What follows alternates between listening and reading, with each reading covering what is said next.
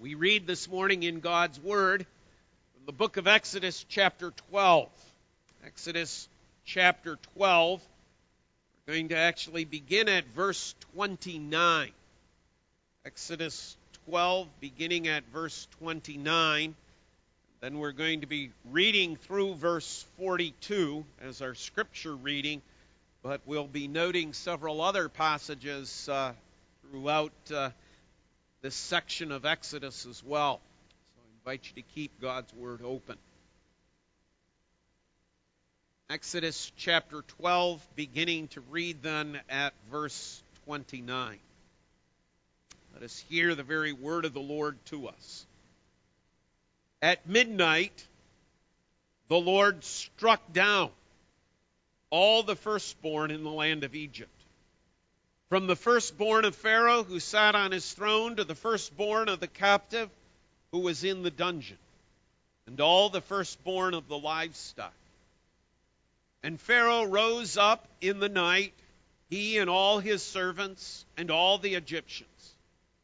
There was a great cry in Egypt, for there was not a house where someone was not dead. Then he summoned Moses and Aaron by night and said, "Up, go out from among my people, both you and the people of Israel, and go, serve the Lord, as you have said. Take your flocks and your herds, as you have said, and be gone. Bless me also." The Egyptians were urgent with the people to send them out of the land in haste, for they said, "We shall all be dead." So the people took their dough before it was leavened, their kneading bowls being bound up in their cloaks on their shoulders. The people of Israel had also done as Moses told them, for they had asked the Egyptians for silver and gold jewelry and for clothing. The Lord had given the people favor in the sight of the Egyptians, so that they let them have what they asked. Thus they plundered the Egyptians. The people of Israel journeyed from Ramesses to Succoth, about 600,000 men on foot, besides women and children. A mixed multitude also went up with them, and very much livestock, both flocks and herds, and they baked unleavened cakes of the dough that they had brought out of Egypt, for they were not leavened, because they were thrust out of Egypt and could not wait, nor had they prepared any provisions for themselves. The time that the people of Israel lived in Egypt was 430 years. At the end of 430 years, on that very day, all the host of the Lord went out from the land of Egypt. It was a night of watching by the Lord to bring them out of the land of Egypt. So this same night is a night of watching kept to the Lord by all the people of Israel throughout their generations. Thus far, the reading of God's Word thus far. Let's again bow in prayer. Our Father in heaven, as we read of your power, of your might, of how when you say it will happen, how you deliver without Israelites even lifting a hand, how you plunder the Egyptians just by your word. And Lord, may we realize just how great you are, and that we look forward to the time that we can see you face to face. And we ask, Lord, that Pastor Bob will feed us this day with your truths, that we may go out rejoicing from this church, and that we may spread your good news through this land around us in the week ahead. This we pray in Jesus' name. Amen. And amen. Well, we want to look at four things this morning under the title of leading the people. We see Moses emerging here as the one who is the leader of the people. He is going to be given a number of responsibilities. He's going to have a number of opportunities to be the one who leads the people. And in that leadership of God's people, as he leads them out of Egypt, we again see the beautiful tie-in between what is happening here in the book of Exodus and the work of our Lord and Savior Jesus Christ as being the leader of us as his people as well. So we want to look at four things. One, the Exodus itself that we have just read about. Secondly, the presence of God that we'll note in a few minutes. Thirdly, the crossing that they actually engage in as they cross the Red Sea. And then that'll bring us to Exodus chapter 15 and the song of Moses. So the Exodus, the presence, the crossing, and the song. In each one of these, we see the leadership of Moses pointing us, as I've said, to the leadership of our Lord and Savior Jesus Christ. So when we look at the Exodus, that which we have just read about, we could say, how did that come about? What is that the result of? And it's actually the result of three things. One, it's the result of this last plague, this death of the firstborn that we read about in verses 29 through 32, where those homes of the Egyptians that did not have the blood upon the doorposts, there is death. And we are told in this passage that there was not a home in all of Egypt where there was not death. Death took place in every single home. And it is because of that plague that Pharaoh relents. Pharaoh, in great irony, because the last time he and Moses spoke, it was, get out of my presence, I'm never going to let you go. Get out of here, I never want to see you again. In great irony, in this 10th plague, what is it that happens? He calls Moses and Aaron. He asks them to come. He identifies them as the people of Israel. He identifies them as a sovereign nation. He identifies that the one who is delivering them is the Lord. He commands them, up, out, leave, get out of here, now. He even asks for a blessing from them. This plague, this 10th plague of the death of the firstborn, is indeed that which is going on here, leading Pharaoh to finally submit, to finally bend his knee, to have his will crushed by the work of the Lord. But this Exodus as well is also because of the blood. If the Israelites had not put that blood of the Passover lamb upon their doorposts, they also would not have been let out of the land. They are being set free, yes, because God punished the Egyptians with that 10th plague, but they're also being allowed to leave under God's direction because they, by faith, did that which they were commanded to do. But there is a third reason for the Exodus. And that's because of the promise that God made. Go back with me to the book of Genesis, chapter 15. God covenanted with Abraham. In Genesis chapter 15, we have that picture, okay, of the animals and so on, okay, being split, that covenant that God is making with them. Go back to verse 1, Genesis 15:1. After these things, the word of the Lord came to Abram in a vision. Fear not, Abram. I am your shield, your reward shall be very great. But Abram said, O Lord God, what will you give me? For I continue childless. The heir of my house is Eleazar of Damascus. And Abram said, Behold, you have given me no offspring, and a member of my household will be my heir. Behold, the word of the Lord came to him. This man shall not be your heir. Your very own son shall be your heir. He brought him outside and said, Look toward heaven, number the stars if you are able to number them. And then he said to him, So shall your offspring be.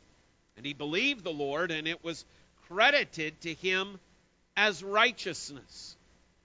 Now go down to verse 12. The sun was going down, a deep sleep fell on Abram.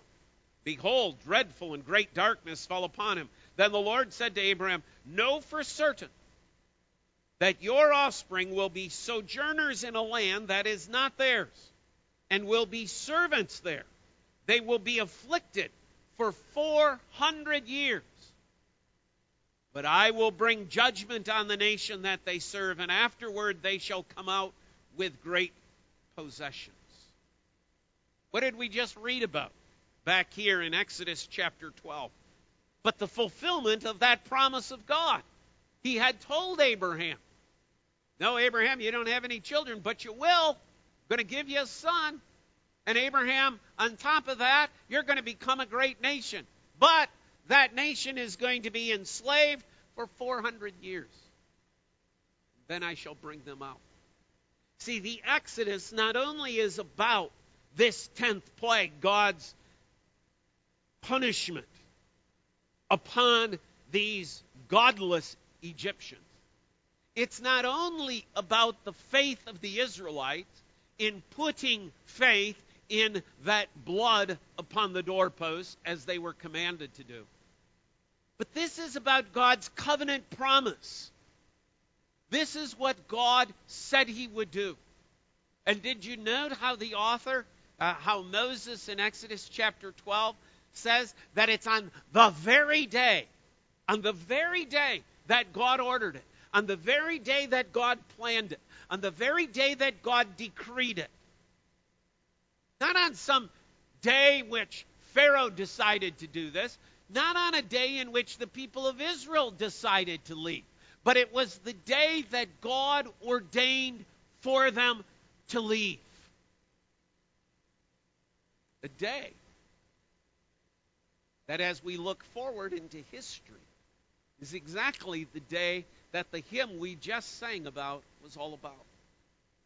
The day of our deliverance as well. A decreed, exact moment in time and history. Book of Numbers chapter 33 tells us, in reiterating this, of the fact that this whole thing is a picture for us of the fact that God is indeed the sovereign one. God is indeed the ruler. It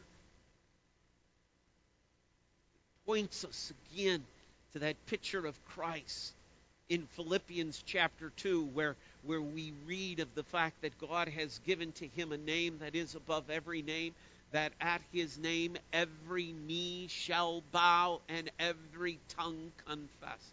The picture of Pharaoh begging Moses, leave, leave.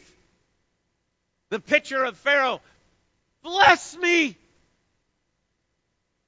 It's the picture, you see. Those rulers of this world that are going to need to submit and bow their knee before Christ, that when he comes again, they in the hardness of their hearts have rejected him, are going to bend their knee. They are going to need to submit. In Colossians, Paul writes about it this way, that Christ has come and he has disarmed all those who are opposed to him. That he did by the triumph of the cross. See, this, what we read, is a picture for us again of that great work of Jesus Christ coming to deliver. It's a picture of victory. God used a particular word in describing this Exodus. He said that the people of Israel plundered the Egyptians. That's a picture of warfare. That's a picture of somebody who has defeated an enemy. That, you see, my friends, is what Christ has done for you. Christ has so won his victory for you over sin, over death, over hell. That you're a people that have plundered this world. We become rulers of this world because we're joint heirs with Christ. This is who we are. We're not some sad sap people. We are the people of the victory. We are the people leaving sin behind, plundering, following the victorious rule and reign of our Lord and Savior Jesus Christ. But there's more to the account. Turn with me, if you have your Bibles open yet, to the 13th chapter of Exodus. 13th chapter of Exodus. We'll pick it up at verse 17. Okay, we had the order to leave. We kind of get the picture. They're leaving, they're gathering. Okay, they're on the move. Verse 17, after this time in which the Passover is described again and the Feast of Unleavened Bread is talked about, we pick up the narrative now, verse 17 of chapter 13. When Pharaoh let the people go, God did not leave them by the way of the Philistines, although that was near. For God said, lest the people change their minds when they see war and return to Egypt. But God led the people around by the way of the wilderness toward the Red Sea. And the people of Israel went up out of the land of Egypt, equipped for battle. Moses took the bones of Joseph with him, for Joseph had made the sons of Israel solemnly swear, saying, God will surely visit you, and you shall carry up my bones with you from here. And they moved from Succoth and encamped at Etham, on the edge of the wilderness. And the Lord, note, and the Lord went before them by day in a pillar of cloud to lead them along the way, and by night in a pillar of fire to give them light, that they might travel by day and by night. The pillar of cloud by day and the pillar of fire by night did not depart from before the people.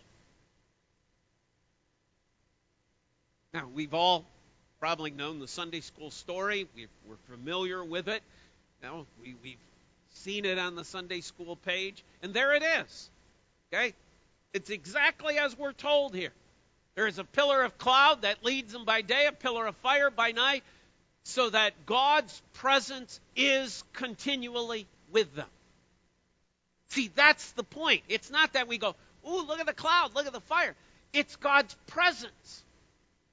God was with them. He didn't leave them. He didn't just bring them out and say, okay, now you're on your own. Hope you can make it to Canaan. Didn't really leave you a map or directions. Hope you find your way. Oh, by the way, I'll do what I can to hold off Pharaoh, but I'm going away. God is present. God is there. God is active. In fact, if we go a little bit further into the text, go to chapter 14, we learned something else was going on. Chapter 14, verse 19. Then the angel of God, who was going before the host of Israel, moved and went behind them, and the pillar of cloud moved from before them and stood behind them. So now we learn that not only was there a pillar of cloud, but there was also a pillar of fire, and there was the angel of God. Do you realize what we've just read? Do you realize what God is saying to us here in this Old Testament passage? How does God display himself in the Old Testament? When it comes to building the tabernacle, what happens? There is this Shekinah glory of God described as what? A cloud. What is it that on the Mount of Transfigurations makes an appearance? A cloud. What is that cloud the picture of? What is that cloud the symbol of? That cloud is the symbol of the presence of God the Father. But you also had a pillar of fire. Follow that through Scripture. What is that fire associated with? But the presence of the Holy Spirit. Remember Pentecost, what appeared to be on their head? Tongues of fire. Third, you have the angel of God. If you've been in our Thursday morning Bible study, you know that we've come across that title often. In the book of Genesis, we read about it here. in Exodus, in numerous other places, we come across that title. It is not an angel of God, which means any old angel, or a angel of God. It is specifically noted as the angel of God. That is the Old Testament way of describing Christ. So what have we just been told? That when God led them out, God was with them, God was present with them. How? As Father, Son, and Holy Spirit. And what did the text say? He never left them. What does Jesus say to us as his people? I will never leave you. I will never forsake you. I'm with you always, even until the end of the age. See, that little snippet, okay, is the reminder that after we have been saved, after salvation has come, after God in his grace and in his mercy has brought us forth, God's presence is always with us. You're not on your own, my friend. You're not out there just struggling by yourself as some lonesome Christian, struggling against the problems of sin. God is present in all of his fullness. He is present with you as Father, as Spirit, as Son. To never leave, to never forsake. That's what's pictured for us here. God's presence. As they leave Egypt, God is there leading them. God is there protecting them. And as we come to next week's Lord's Day, Lord willing, we'll look at the fact that not only is he leading, not only is he protecting, but he's also providing for them everything they need. See, the point is, my friends, that's us. This is us. God is with you. He's present with you.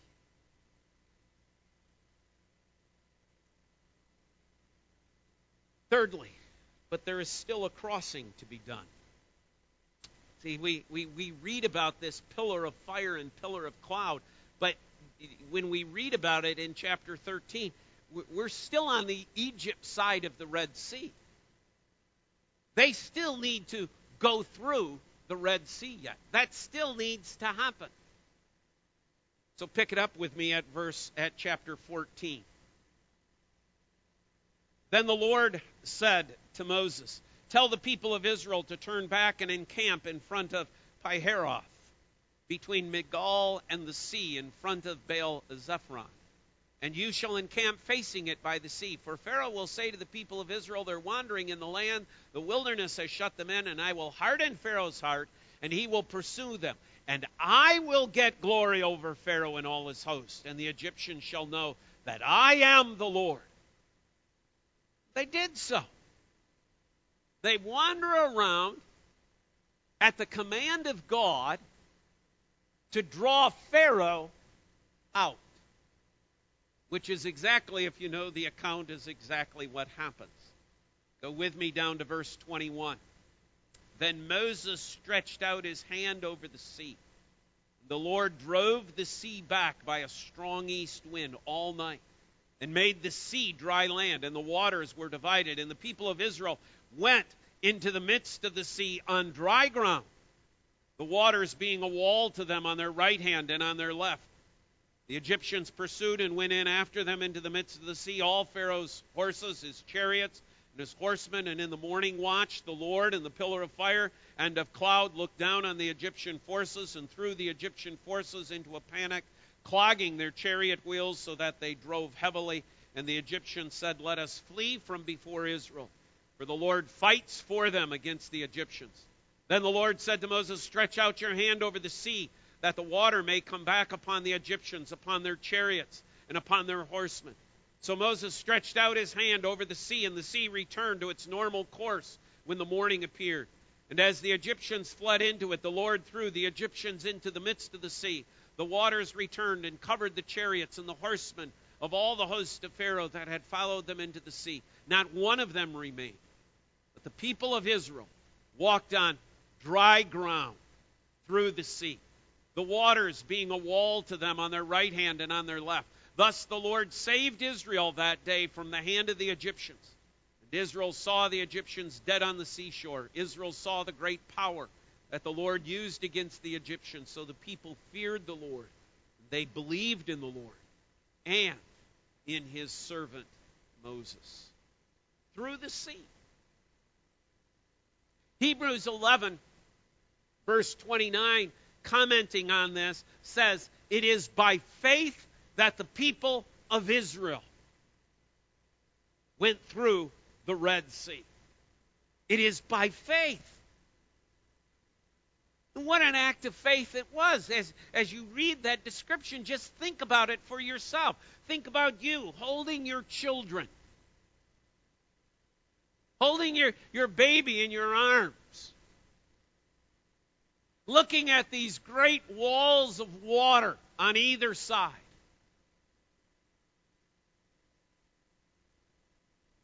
Needing to take a first step, a second, a third, until you're in the middle of this great wall of water. And you need to keep walking. You notice that the ground that you're walking on isn't even muddy. It's not even mucky. It's not mushy. It doesn't hinder you in any way. But the ground is completely dry. Yet you see the walls of water. It is by faith, Hebrews tells us, that the people of Israel walked through.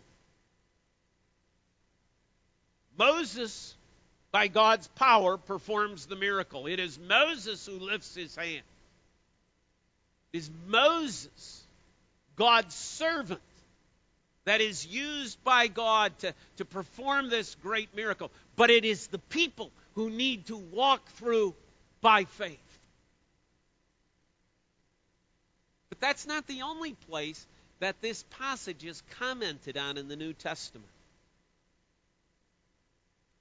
Finger here at Exodus chapter 14. Go with me to 1 Corinthians chapter 10.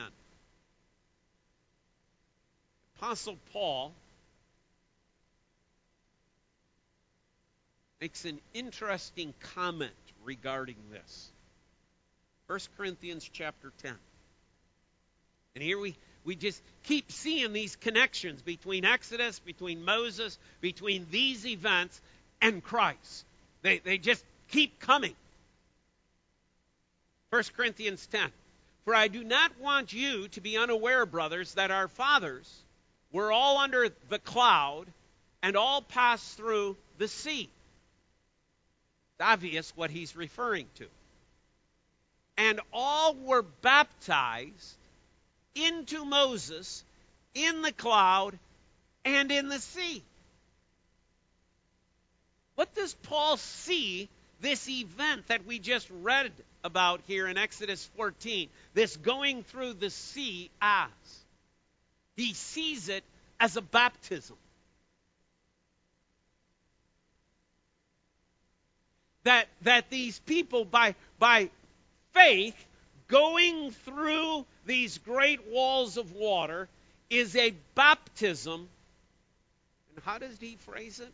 We're baptized into Moses. Why? Why would you use that language? Because Moses is the one who gave them the instructions. Go, walk through. And they are placing their faith in Moses.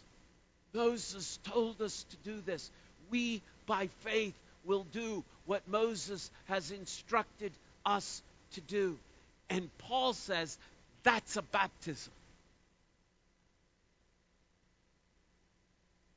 Now think of the significance of that. Think of how Paul is talking here. Who's being baptized? Everyone who's walking through. Fathers, mothers, children, infants. They were all baptized into Moses.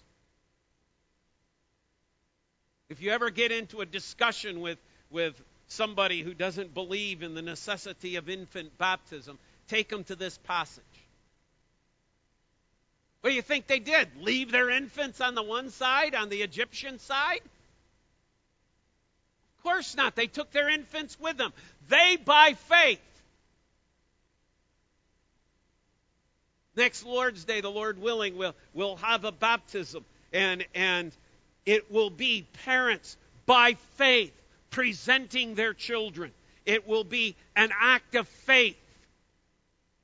But it's not a baptism into Moses. What is it? It's a baptism into Christ. Paul in Romans chapter 6 and in Galatians chapter 3 speaks about that our baptism now is not a baptism into Moses, but our baptism is into Christ. Why? Because when we come to this baptismal font, what we're saying is, I place my hope and trust in Jesus Christ and in Him alone. It's one of the reasons we address those questions to parents. Do you believe? Do you have faith? Then come to the waters of baptism. Bring your children. Bring your infants. Just as they, by faith, walk through. We, by faith, are baptized into Christ. Trusting His blood, His righteousness alone for our salvation and for our children's salvation. That we trust that blood that was shed upon the cross, that door frame, as the only blood that ever needs to be shed for the forgiveness of our sin.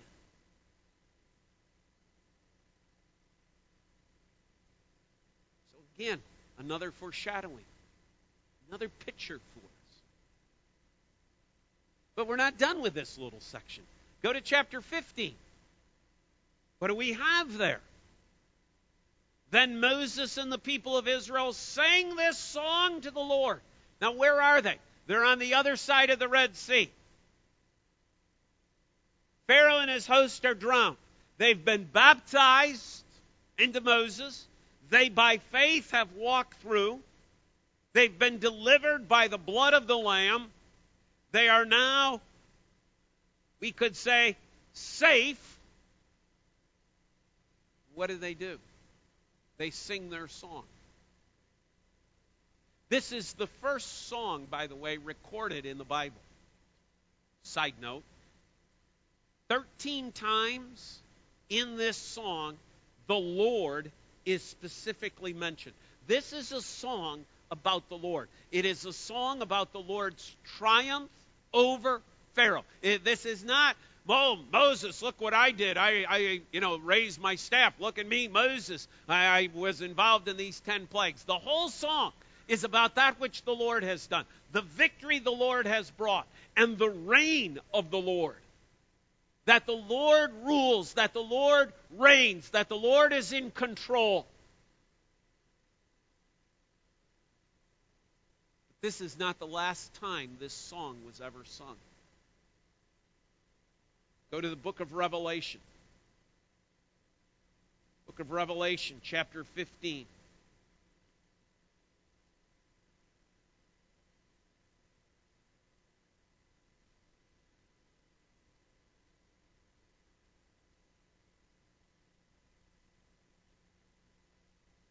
Verse 1, Then I saw another sign in heaven, great and amazing, 7 angels with 7 plagues, which are the last, for with them the wrath of God is finished. Notice the connection. Notice the connection that begins this. Plagues. Fullness of plagues. 10 plagues, 7 plagues. The number 10, the number 7 both indicate completeness. Here's where it comes to an end. What happens with the 7th plague? It comes to an end. Human history ends. It stops. That's it. What happens with the 10th plague? Israel is delivered. Finally, fully, completely. And I saw what appeared to be a sea of glass mingled with fire, and also those who had conquered the beast and its image and the number of its name, standing beside the sea of glass with harps of God in their hands. And they sing, listen to this, they sing what? The song of Moses.